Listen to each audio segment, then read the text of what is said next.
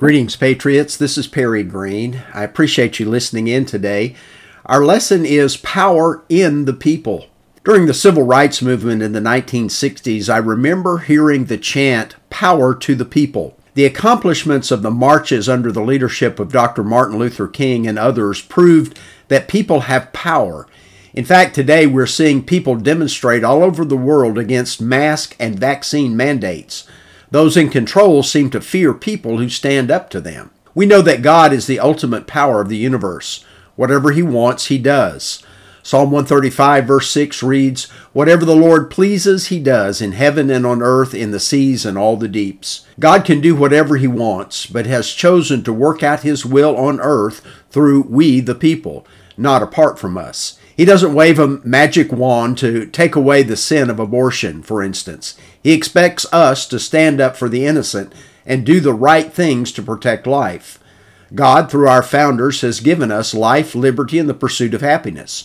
We cannot have happiness without liberty. We cannot have liberty without life. So if you think about it, there's a God-given, God-ordained power in the people to preserve and respect life, to enjoy liberty, and to pursue happiness. When we follow God's directions and embrace His unalienable rights, great things happen. We've seen it in things like the Great Awakenings in America. These came about in desperate times after seasons of prayer. We see it through the providence of God in the American Revolution. Today I want to consider Joshua 6 and the destruction of Jericho. The Hebrews were poised to enter the land of Canaan. Jericho was a fortified city in their way, and God gave Joshua an unconventional strategy to take the city. Listen to Joshua 6, verses 1 through 5. Now Jericho was shut up inside and outside because of the people of Israel. None went out, none came in. And the Lord said to Joshua, "See, I've given Jericho into your hand with its king and mighty men of valor. You shall march around the city, all the men of war going around the city once. Thus shall you do for 6 days. 7 priests shall bear 7 trumpets of ram's horns before the ark. On the 7th day you shall march around the city 7 times, and the priests shall blow the trumpets. And when they make a long blast with the ram's horn, when you hear the sound of the trumpet, then all the people shall shout with a great shout, and the wall of the city will fall down flat, and the people shall go up every one straight before him."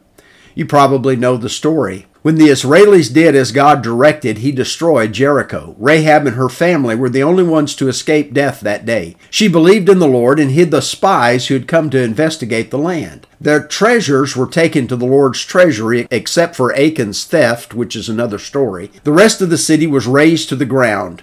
A curse was placed on the ruins for anyone who tried to build on the city's foundations. My point is simply this: God puts power into the hands of people who decide to follow Him.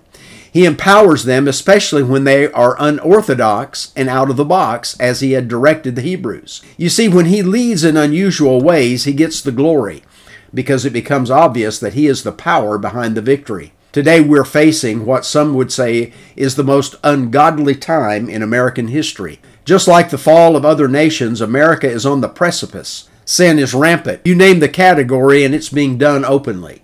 Good is being called evil. Evil is being called good, just like Isaiah 5, verse 20 states. I don't agree with Joe Biden on very much, yet during the presidential campaign, he stated that we're in a battle for the soul of America. He was right, and it's getting more obvious every day.